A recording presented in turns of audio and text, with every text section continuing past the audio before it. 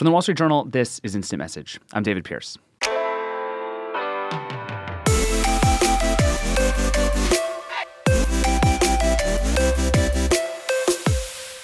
This week on the show, something a little bit different and special. We're all in New York for one of the Journal's conferences called the Future of Everything Festival. It was 3 days full of talks about what's coming in money, style, culture, tech, politics, Hollywood, and so many other things. And for the next while, we're going to bring you some of the best moments from the show. Here with me to help guide you through all of what we're about to listen to is Joanna Stern, in person. In person. I can see David, you. I see you. I see your laptop. We're in a new studio in New York. It's beautiful. In person. This is like literally just the best day. I know, but it's so weird because I'm looking at you when we're podcasting. Can we put up a wall here? I look at pictures of you guys normally. I have large sort of life-size like cardboard cutout photos on the wall. It's lovely. I have one of that of Mims in my office, but it's on a dartboard. Yeah, we should say Christopher Mims, who's usually here, is on a train somewhere between New York and Baltimore at the moment and offered to Skype in, but anyone who's ever been on Amtrak will know that that is the worst idea of all time. Or anyone who's ever known Christopher Mims and his technical difficulties that's the worst idea. Oh, boy.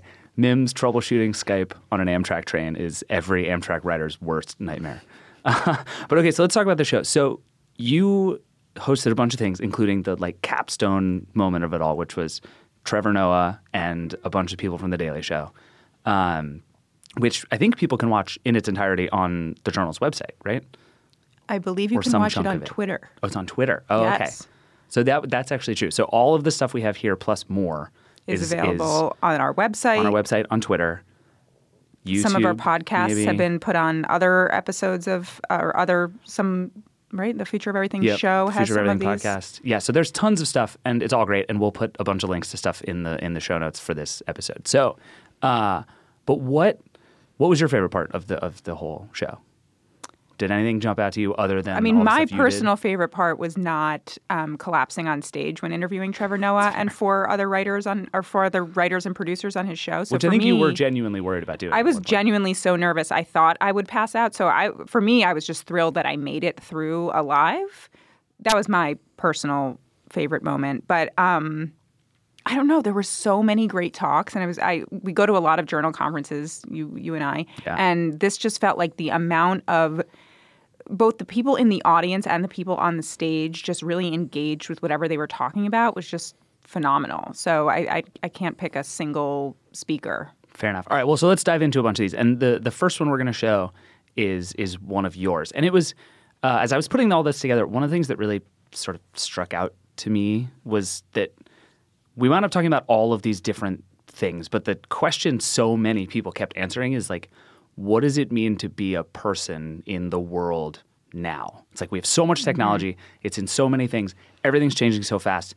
Like at work, at home, as parents, as when we're dating, like how does any of this work? And what are we supposed to do and be? And how do we act? And it just kept coming up over and over and over. Yeah. So we're going to start with a bunch of those. And one of the ones that I think got into this really well was your interview with Alexis Ohanian. So we're going to play a clip, but can you sort of tee up what we're about to hear? Like, who is Alexis and what are we about to listen to?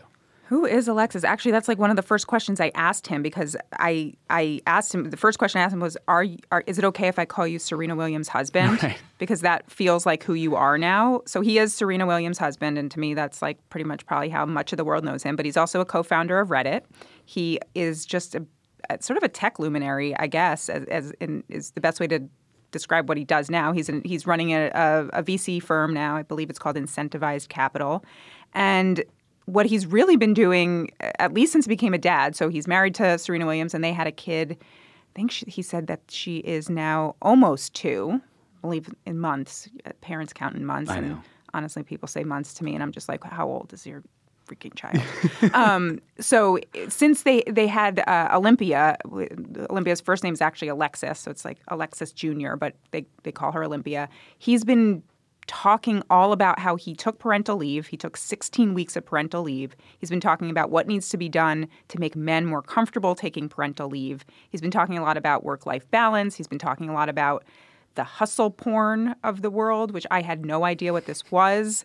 So I brought that up on stage, and I think that's one of the clips we're going to play now. But Does he explain it in this? What Yeah, hustle that's actually porn is? perfect. Okay, That's exactly where we start with hustle porn. So after leave, I mean, really, I've just said this to most people, like after leave is when the shit sets in, right? Like that's when real life happens and you've got to juggle things. And obviously you guys are both very hardworking, successful people. But when it comes to that, to the balancing of work and life, what do you do? But also, what can companies be doing better and have policies around that? How does that balance play in as well?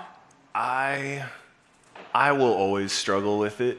I know my wife talks very publicly too about struggling with it. I think we all do. I love the fact that I'm now getting asked more as a man, like, how do you manage to balance your family life and your career? That's great, because a businessman in my position normally doesn't get asked that question, and we should be asking them more often. And so it's hard, and I think the good news is we have, for lots of work, we actually kind of see the future of work basically being robots and cyborgs.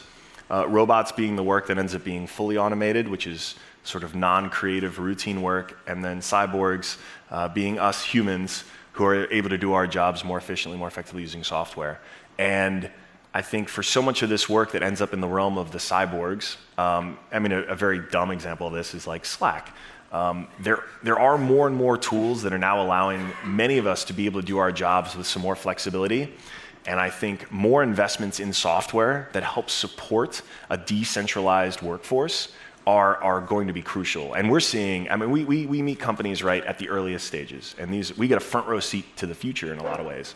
It's not always what ends up happening, but more and more now we're seeing companies that are built from day one as decentralized companies. And so we're gonna see more and more multi-billion-dollar companies that started and grew and affected the world in their own way without ever having like a central headquarters.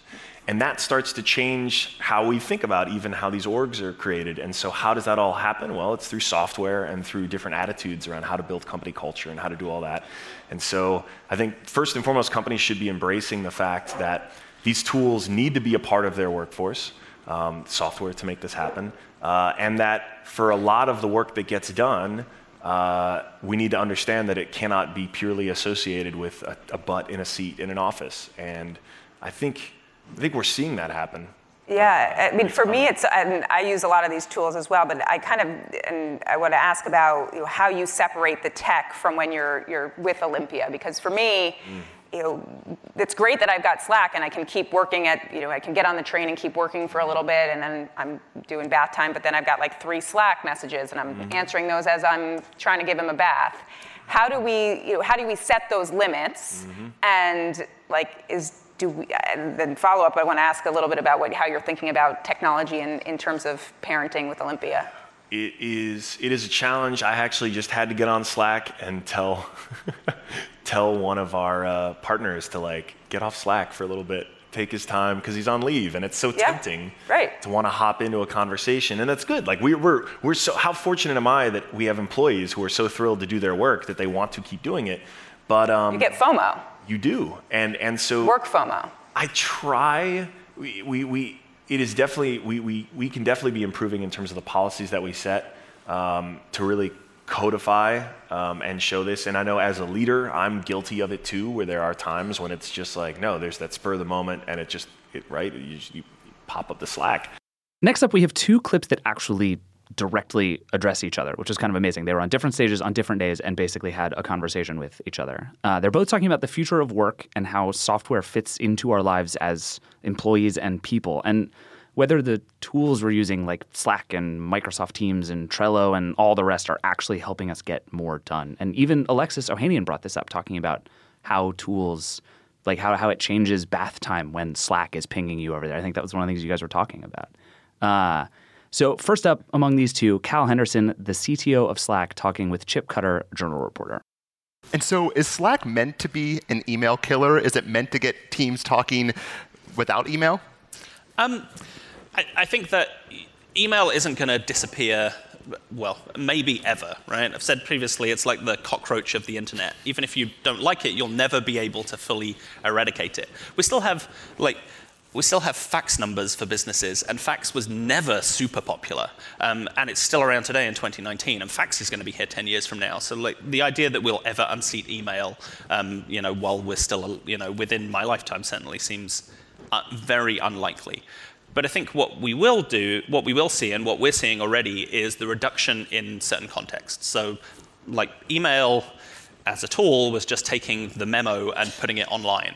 We have a subject line, you have a greeting, you have your salutation, you have a footer about please don't print this, save the trees, don't forward this. There's a whole lot of infrastructure that goes around it, which has accumulated and kind of calcified. And there's that little nugget in the middle of the thing, after asking after somebody's children, there's the actual request somewhere embedded in the middle there.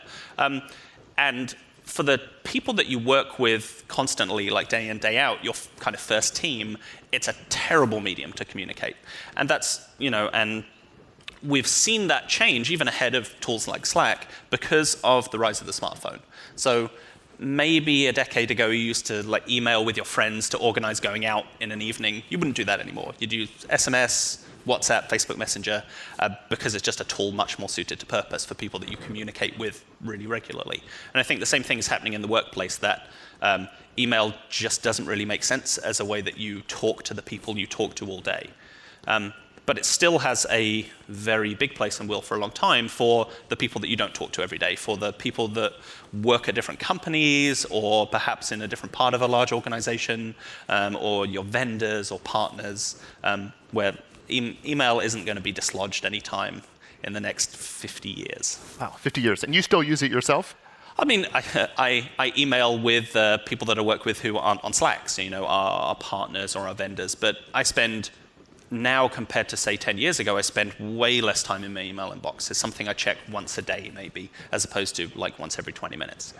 But what do you make of this backlash that has happened? That, it's sometimes called the Slacklash, of people who feel that now we've gone from email oftentimes to these group chat apps that now we're being pinged constantly by people across our companies. And that kind of interrupts us. It takes us out of deep work into kind of just constantly responding to people. One of the speakers who's on stage tomorrow, Jason Fried, here at this conference, he has made a big case about this, just saying it's hard to work like that. So do you think that some of the critics have a point? I think that when any new kind of technology is adopted in the workplace, and we definitely saw this with email, it takes some time to understand how we should map that to the way we communicate and interact. How forceful do you think Slack should be in telling people on the other side, hey, this message actually doesn't look like it's helpful right now, or this person looks like they're in deep work, you shouldn't be bothering them? I mean, how much more forceful could Slack get in this? I think that we really want to put that control in the hands of the people receiving messages. I think that one of the big, if you think about the change between how we see people use email historically and how we see people use Slack, one is the change from the push to the pull model. So email, single, kind of private by default. You're pushing that communication and choosing who can receive it, and the switching to Slack, so the channel-based model of messages are broadcast by default, available to more people, so driving transparency within organizations, but also the idea that it switches to a pull model. You choose what channels to subscribe to, and you choose what is important to you. And I think that as we see large organizations adopt Slack, we want to put those controls in the hands of the person doing the pulling of the information. So, for instance, you heavily use starred channels within Slack myself, so I choose these are the channels that I know are very important. Like anything that gets posted into there, I want to know about that, I want to respond to that immediately. Here's the bulk of channels which are interesting to me, but I don't need to stay on top of and don't need to think of like an inbox. And then there's all these muted channels, which I join, but are not super important. And I think that putting that control on the receiver side is kind of a key to how we would like people to use Slack, but also is not what people are used to on the email side. I guess historically you had some people who were deep email experts and had all of their Outlook folder rules for where things went, but that's the minority of people. But putting more of that control on the receiver side, I think, is important. Then, later in the week, we had a panel with Jason Fried, the CEO of Basecamp and the author of a new book called It Doesn't Have to Be Crazy at Work. He was interviewed by Nikki Waller, the Journal's editor of live journalism, and she asked Jason about what Cal just said. Yesterday Cal Henderson at Slack was here, and he said it's on users to actually manage their notifications. That, yes, it may be crazy at work, but these tools are built with ways to mute things and put on away messages. Do you agree with that? No, I think it's a cop-out. I think specific tools are created. Every piece of software has a bias. Every piece of software is designed to work a certain way and encourage a certain type of behavior. Like all product development, good or bad, there's a golden path. And if the golden path is to say, hey, you're using it wrong, that's a cop-out. And that's actually, I think, really disrespectful to users to say, you have to figure it out yourself. And that this tool that we made is really good at interrupting you, but you need to push back at this tool that we made. I just think that's unfair. And it's kind of like food companies where you get the big thing of peanut M&Ms. Yeah. They're like, but the serving size. But right. The bag, and you're like. Totally. Yeah. So I think it's not fair. I understand that sometimes you create something, you don't know how it's going to take off, you don't know the kind of impact it's going to have, and you might need to make some changes. That's totally fair.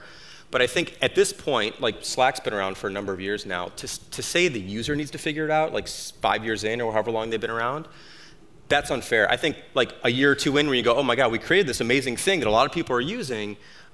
What can we do to help fix that?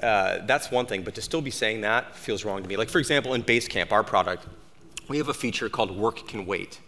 And this allows every employee who uses Basecamp of any company to set their own work schedule. Say like from 9 to 5, I'm working. Outside of those hours, you cannot reach me. Basecamp will technically hold my calls until the next morning.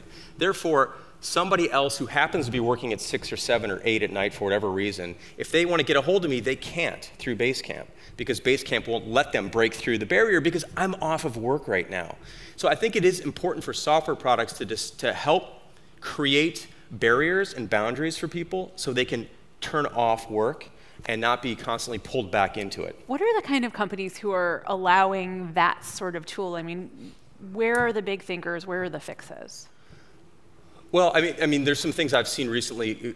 Google Calendar, I think, has something now that like, if you're going to try and book a meeting with somebody or whatever, it's like, well, this is like nighttime or this is off people's schedule. Still lets you do it, though. Well, of course, because shared calendars are the worst invention in modern software history.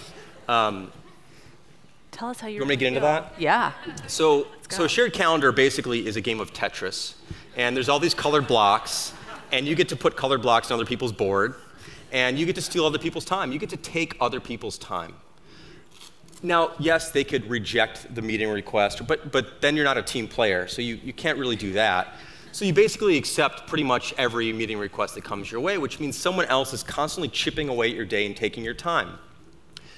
And companies always like to talk about how time is money, but no one's letting you take money like that from each other. Like you can't reach into someone's wallet and just like take $20. That would be like, that's theft.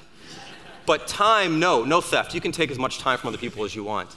That is broken, and modern calendars allow that to happen. So at Basecamp, we don't have shared calendars. I can't see what anyone else's schedule looks like, and no one can see what mine looks like. How do you find time to get together then? You ask somebody. What? You say, hey, are you free at Thursday? Or Thursday at 3 o'clock? Like, I want to catch up with you about something. And they'll say yes or no. It's a negotiation. This technology is puzzling to me. this asking technology. Where you just kind of have an actual negotiation and conversation because time is valuable. And you negotiate and you have conversations about things that are valuable. The moment you make something so easy to take from someone else, it has no value. And if your time has no value, what are you supposed to do with it? Like at work, like that's all you have to do your work. And so I think that modern tools like Slack, like chat tools, like calendaring tools, they actually are making work worse for people. They might make it easier on the surface to do certain things, but the things that those things are doing aren't really beneficial, and I think they're actually hurting people. So, and by the way, real quick, just to be, yes. Like, I believe that chat, instant messaging, and schedules are valuable things sometimes, but when the default way to have any conversations with people or to take someone's time, that's when you get into trouble. Okay, let's switch gears here a little bit. We talk all the time about all the different ways we talk and communicate online. There's public and private and Twitter and Instagram and group chats and sliding into people's DMs and everything. And Joanna, one of the ones you did this week was talking to I think her name is Seema Sistani. Is that how you pronounce that? Good job. Yes, first try. Yeah. And she's the CEO of House Party, which is an app we've actually talked about on this show before. But why her? What was interesting about House Party? I was so prepared for the interview. I didn't even have to study up on her because I was like, we talked about this on the podcast. Yeah. And Christopher Mims taught me what House Party is. Perfect. So give us the 30-second version. We really talked about House Party being the anti-Facebook, which everyone's trying to be the anti-Facebook right now, but it was sort of designed from the ground up that way, even before the techlash to Facebook and everything else, in the sense that it's a really private social network, and they don't like to even call it a social network. It's really just video chatting, but this real live presence, so you can just see where all your friends are hanging out. And so we discussed that. We discussed what I thought was what I do think is a very ambitious idea of hers, that they don't need advertising to go forward in their world of social media. Again, she doesn't like calling it social media, or maybe she says she'll say it's not a social. She'll say it's a social media, but not a network. Either way, it's all so nebulous. Either way, she's really ambitious. She has a really ambitious goal to not make advertising part of this, and that data collection doesn't need to be what guides the business model here. They're teaming up, and this is what we talked about on the previous podcast about House Party, is that they're teaming up with game makers and how to make more collaborative, use House Party sort of as on top of other apps. Mm-hmm. Okay, and so the part we're going to play here is actually, I think, the very beginning of the interview, and you guys were talking about this sense of what it means, the difference between calling somebody and just being together. Yeah, and this but there are other networks that have text and emojis and all of these GIFs and other ways of communicating, and why it's so important that we sort of be face-to-face, even though we're not really face-to-face with House Party. I like it. Okay, so here's Joanna with Seema Sistani, whose name I just pronounced correctly twice in a row, the CEO of House Party. My big question is, for us olds in the room, how is this different than FaceTime, where we're so old we know what Skype is? So, those are all utilities. And if you want to call someone with video, then certainly that's a use case. But what we're trying to build on is a concept called presence. And, I would liken it to AIM, basically, where it would say, you're online. So suddenly it wasn't it didn't feel like an interruption to reach out to somebody. And the same is true for video chat. If I get notified that Joanna's in the house and I happen to be in an Uber and I only have 2 minutes, I'll pop in too and say, hey, what's going on?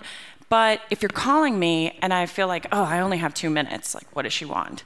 I might not connect with you. And so that's the emotion, that's the thing that we're trying to plug into, and this particularly resonant with our demographic who, I don't know, have you ever tried to call somebody, a decade younger than you? At least for me, if I call my brother, he picks up the phone and says, what's wrong? So, if he sees me in the house, he's much more likely to join, and it's certainly brought my family closer together. You keep saying in the house, and I'm like, you live with all these people? Yeah, if he sees me in the house, I'm like, he would just talk to you face to face. But it sounds like that's what you're trying to replicate here. Exactly. The house party is truly a metaphor for what we want to feel like. It's that the organic nature of being at somebody's house and moving in between rooms. Effectively, that's what we have is different rooms. So if I'm in the house, I can have up to 8 people that I'm chatting with live, but there are different rooms. So if you and I are in a room and my mom comes in the house, she doesn't get dropped into our room, right? She's in another one, and I can swipe in between. And particularly for that demographic, it's like hanging out in the high school parking lot. So just to clarify, there's no text-based communication in the app? There is. You can send notes. We're pretty intentional about calling it notes because it's not meant to be a long-form asynchronous communication, but perhaps you miss someone and you want to shoot them a quick note, you can do that, just like passing notes. But the idea is really live, synchronous, and around presence, yeah. It feels like House Party in a way is kind of like the and everyone's trying to be the anti-Facebook right now, but you also feel like the anti-Twitter or any of these social networks where everything's public, the anti-LinkedIn, maybe even anti-TikTok. Was that designed this way, or you just sort of all came at the right time where House Party's got its own sort of more private social network, and we've now got this backlash to these public social networks. Yeah, I mean, no, we certainly didn't build it as the anti-anything. I still use all of those platforms. It's more that we felt that there was a solution that was needed out there, particularly for the younger demographic who's feeling, I mean, I don't think it's an exaggeration to say that they're on the precipice of a loneliness epidemic. And they're spending so much time on their devices, in their rooms. And what we're trying to bring is humanity back into connecting. And particularly as a mother, it's something that I feel like is essential for us to try to build back into the way we communicate online. Right. It shouldn't be face-to-emoji communication or face-to-memoji communication. I want my daughter to know the right response to excitement, not just the right emoji, for sure. Next up, while we're on the subject of communication and togetherness, let's play a bit from an interview between Mandy Ginsberg, the CEO of the Match Group, which includes Match.com, Tinder, and more, and the Journal's Eric Schwartzel. Mandy had plenty of thoughts on all the ways technology affects relationships, both now and going forward. Has it affected how you... See, the thing is, you take this and my husband watches this afterwards. Well, we could apply it to the workplace. We could apply it to the workplace. We could apply it to your kids. I'm just wondering how it colors your personal relationship, since you know more than pretty much anyone here what makes people tick. I think, first of all, despite the fact that there's a lot of communication on apps, I mean, as I said, at the end of the day, this is what people do. They meet and they look at each other in the eye and they figure out if there's real chemistry and if they want to go out on a second date, which it sounds like this poor guy in the video went on 17 first dates and no second dates. I do actually think it's very important for people to get off of our apps and out in the real world meeting each other, which feels very weird for an internet company. That is our desire, is we want people to meet in the real world. But what I will say, I have a 20-year-old daughter, and she's a university student, and she has used the apps. And we do have lots of conversations about everything from like safety and security to privacy. And I think this is a world we're entering in now where the safety for young women, which is really important to me as a female CEO of this company, and then just privacy and making sure that you really understand sort of the information that you're giving, and also just making sure that as a college student, how do you make sure you keep safe? Mm-hmm. What is your biggest security concern right now? Well, I think that, for us, we're a reflection of society, and you're meeting strangers. And so I would say, it's really important that women do what is, they should tell their friends they're going somewhere. They should never jump in a car with someone. They shouldn't meet people at their apartments. And so I would say that, people in the world where people are meeting strangers, you just have to take precaution and you just can't let your guard down. And I would tell that to everyone, whether they're using apps or whether they meet someone at a bar. Mm-hmm. But before we jump to audience questions, I wanted to ask you, we are at the Future of Everything Festival. So I'm curious, looking into the future, what you think the next swipe will be. What will be the next invention or piece of technology that introduces the next wave of online dating? I really believe that the holy grail for us in this category is being able to get closer and do a better job of predicting chemistry. Because at the end of the day, you text someone and you meet them at a bar or for a cup of coffee. And if we can do a better job using video technology, voice, better AI, so by the time you actually meet and have that face-to-face conversation, and you're not sitting there saying, when is this going to end? I'm never going on a second date. And so for us, it's really around using all those inputs in technology to help us really with better success rates, which is all around getting people on that second date. Coming up, a couple more things. Forget the theme. We're just going to tell you about some of the coolest futuristic tech we heard about at the festival. Join the Wall Street Journal at the Future of Everything Festival on May 21st to 23rd in New York City, where diverse global newsmakers share unique perspectives on navigating a changing world. Immerse yourself in live performances, explore pioneering technologies, and indulge in the city's inventive culinary scene. As a podcast listener, enjoy 20% off current ticket rates with code PODCAST. Visit WSJ.com/FOEF podcast to secure your spot.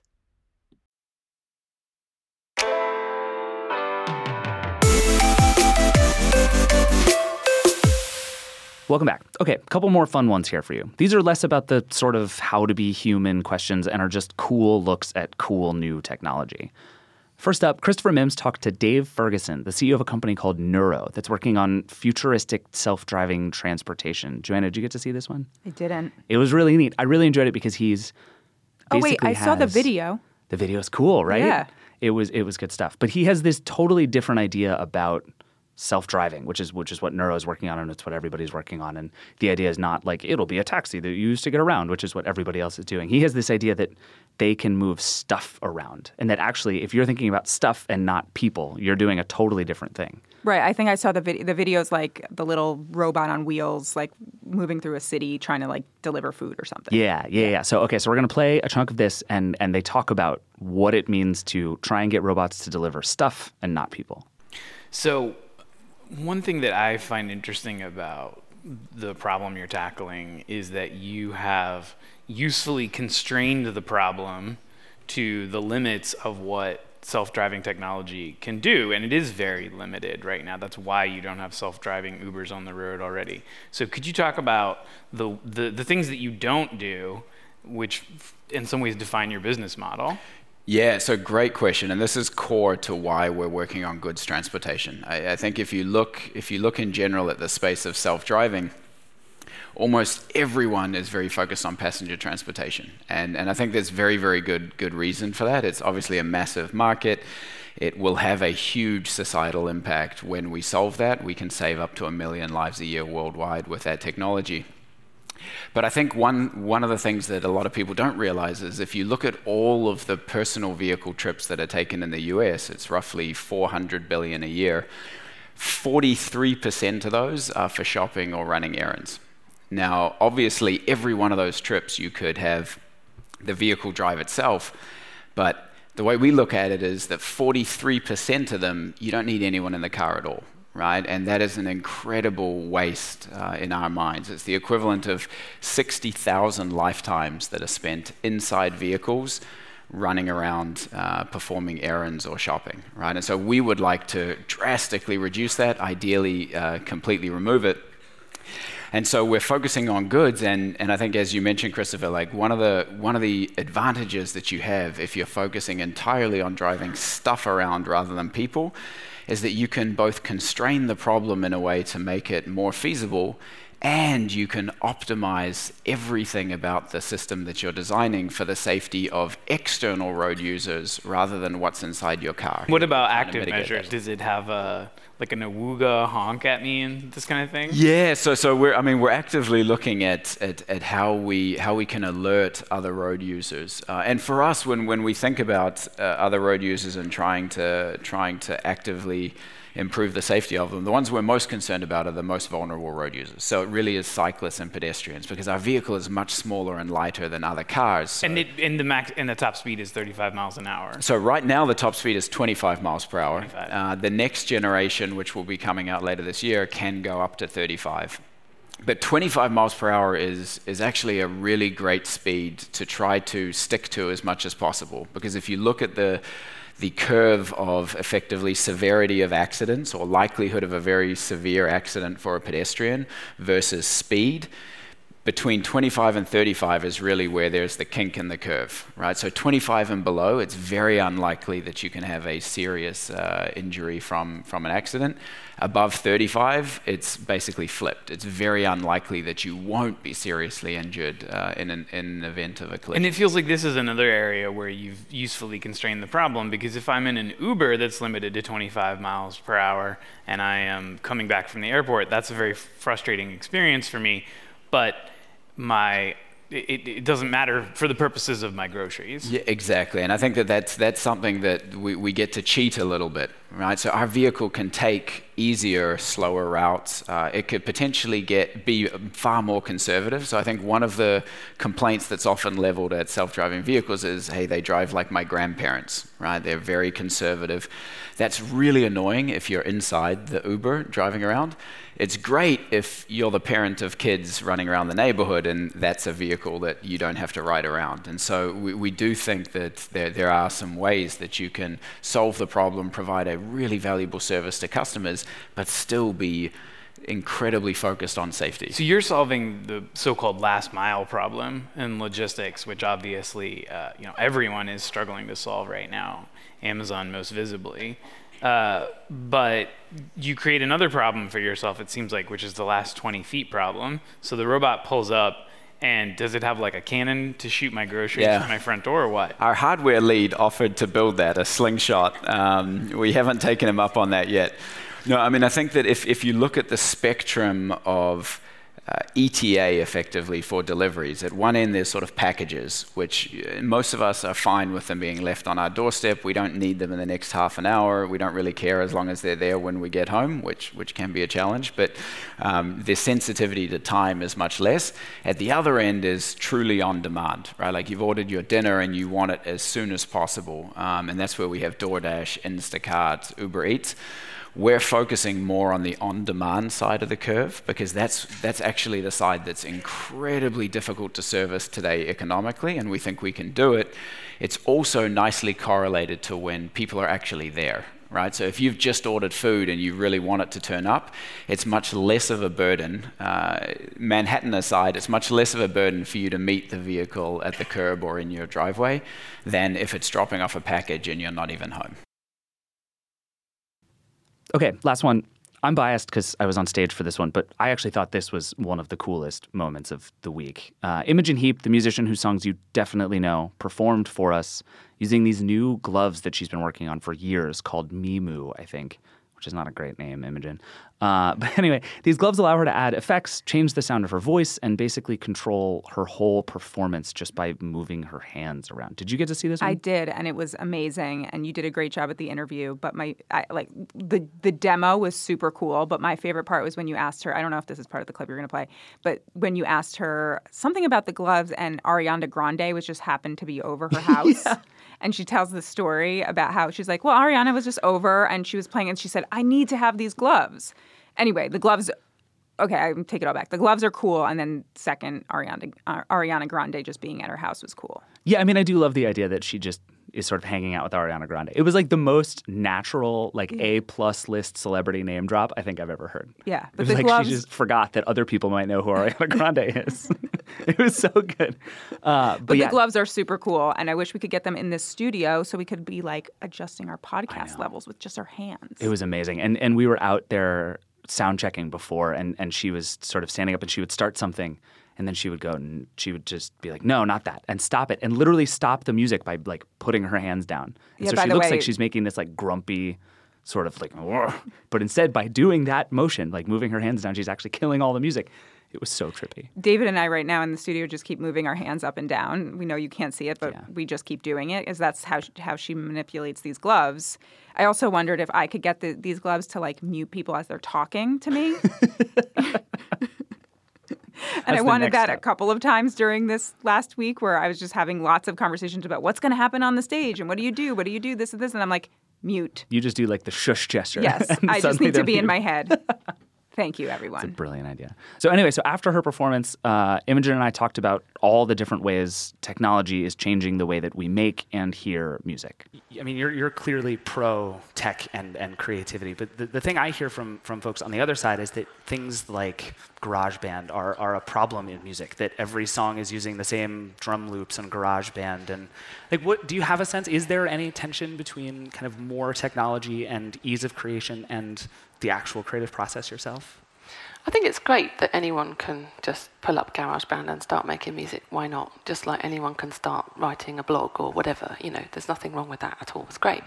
And hopefully, you know, as and when they start to discover their own idiosyncrasies and how they want to make music that's a bit different and, you know, find themselves in that, then that's a great beginner's tool that's free, I think, and off you go. So I think the next step really is how to start to embrace the human physicality and the, you know, so that you're not looking at a screen and you're not punching in things all the time. It's voice recognition, it's gesture recognition, and it's maybe emotion, led in the future. I would love to be able to walk in my studio and my studio's like, oh, Imogen's in the room, everything pre-populated. Oh, she's in this kind of mood. Maybe we should, pre-select these kind of world of sounds today, and that could be how I begin making a piece of music that day. So it's just you walk in, you're having a bad day, and it's just strings start playing, just yeah, sad exactly. strings as in soon the as you key, walk in. Or maybe it does the opposite. It knows what my usual pattern is because it's kind of algorithmically, figured out what I like to do more often than not. And maybe that day I want to do something really different, so it presents me with the exact opposite of what I normally do, and then I can kind of take that wherever I want. Okay. So, and with something like this, how do you even go about thinking kind of how you want this to work? It seems like one challenge of something like this would be not letting the tech itself get in the way. You don't want to be performing and thinking about, the Bluetooth latency when you should be thinking about your performance. Sure. I'm sure. Yeah, so how do you sort of make it so that something like this works in exactly the way that you want it to? By doing lots of performances in front of people with developing tech, and it often going wrong. Give me an example. What was the weirdest or worst thing that happened? So many. What was the worst one? Well, there was one. Well, there's been times where I just haven't been able to perform because the Wi-Fi has been so saturated, so I haven't been able to, find a clear channel enough to have the connection because there's just too much noise in the space. So that's a problem loads of people have, is how do we create kind of bubbles of Wi-Fi around where you specifically need to be rather than broadcasting and on an entire channel. So that's something that we've tried to figure out how to do with some professors and universities.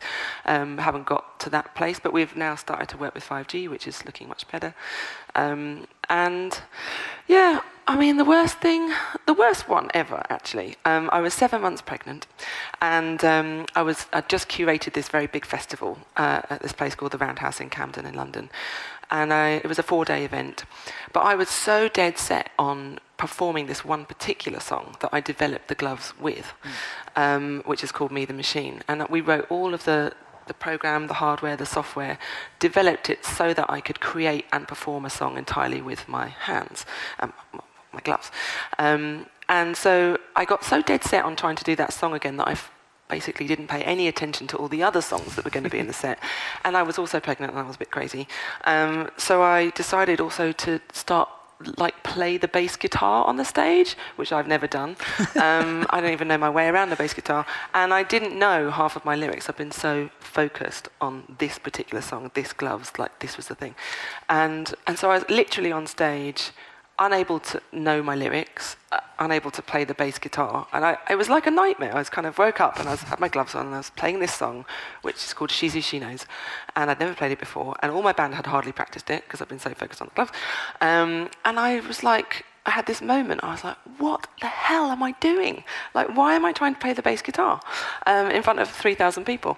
So I just kind of played a bit and I was like, I'm really sorry, but I don't know how to play the bass guitar.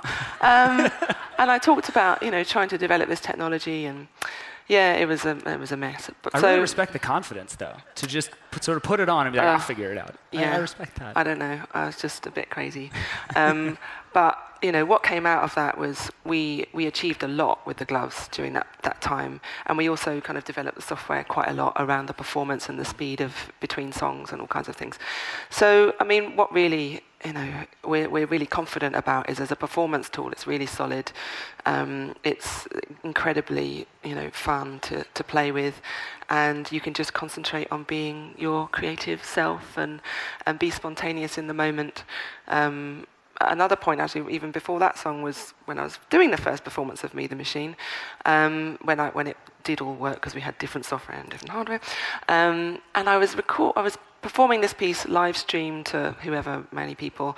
Some of my fans were pedal power, in the garden. Cool. For some energy because it was Earth Day. Sure. And so I was performing this song. I'd only just written it at 4:00 in the morning because I was dead set on, I only want to write this song when the technology's ready, but it wasn't ready until 4:00 in the morning, the day of the performance.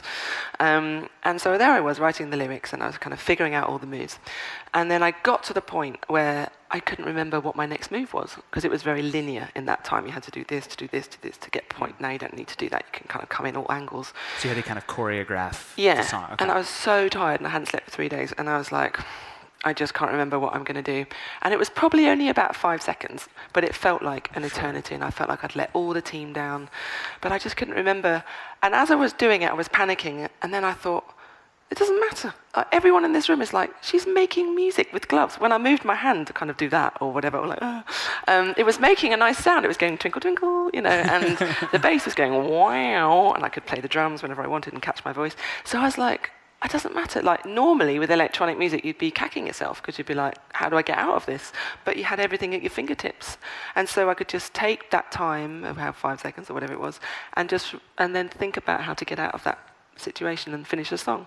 And it was in that moment that I realized it wasn't about control. I didn't want control. I thought it was all about control. But it's actually just about freedom, freedom of expression and that moment of just to go where you humanly want to go. Do you feel like it's changed the way you make music in the first place? Like, has your songwriting process changed since you've had these? It has, yeah.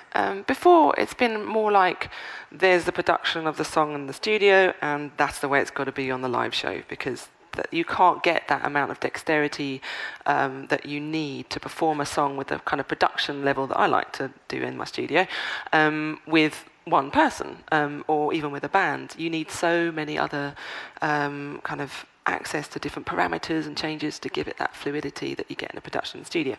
So, but now I don't have to worry about that. Now I can be like, well, if I want to have a backwards reverb and start looping my voice and then mash up some piano chords, I can. So I suppose it's getting the integration of the studio performance and the live performance around the kind of, I like the kind of very layered, complex sound.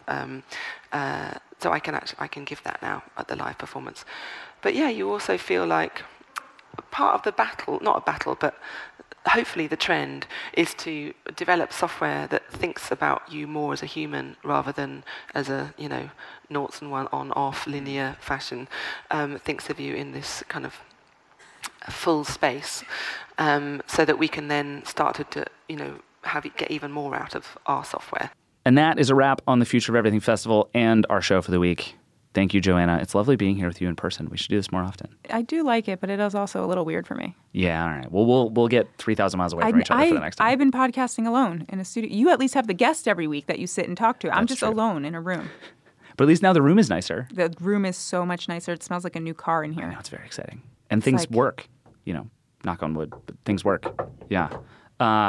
Anyway, thanks also to the whole team behind the Future of Everything Festival and all the speakers and panelists we had on stage. Thanks to Becca and Tanya, our producers, and Wilson, our editor.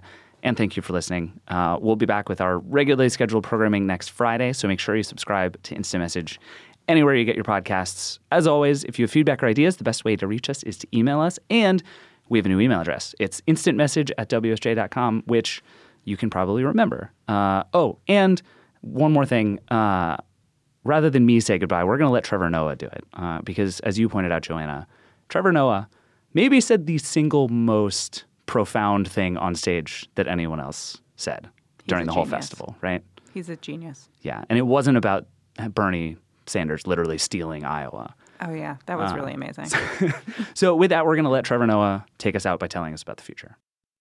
I think sometimes the trap we fall into as human beings is that we use patterns to define the future when in fact the future is defined by the now. And so when it comes to technology, when it comes to how we're sharing content, how we're communicating with each other as human beings, there is no defined path that that's going to take.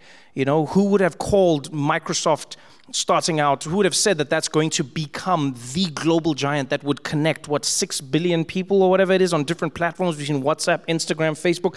Who would have said that they would become one of the most powerful entities in the world? I don't think anybody could have seen that. And so I think if you're not careful, you forget that genuinely the future is happening right now on a very simple level. And then what people do is they create ideas or platforms that connect to the now idea that then becomes ubiquitous. So Uber is doing what people were doing in some way. People were giving people rides. They formalized it. They created a now thing that then took us into the future. Airbnb, people were sharing people's houses and then they moved us into the future. And so, Tinder, we were doing that in real life. Yeah. and then they just made it future. And so I think sometimes we forget that like that's really what the future is in many ways. It's an extension and maybe a simplification or improvement on what we're doing right now. And so for me, if we focus on the right now, I think the future becomes apparent.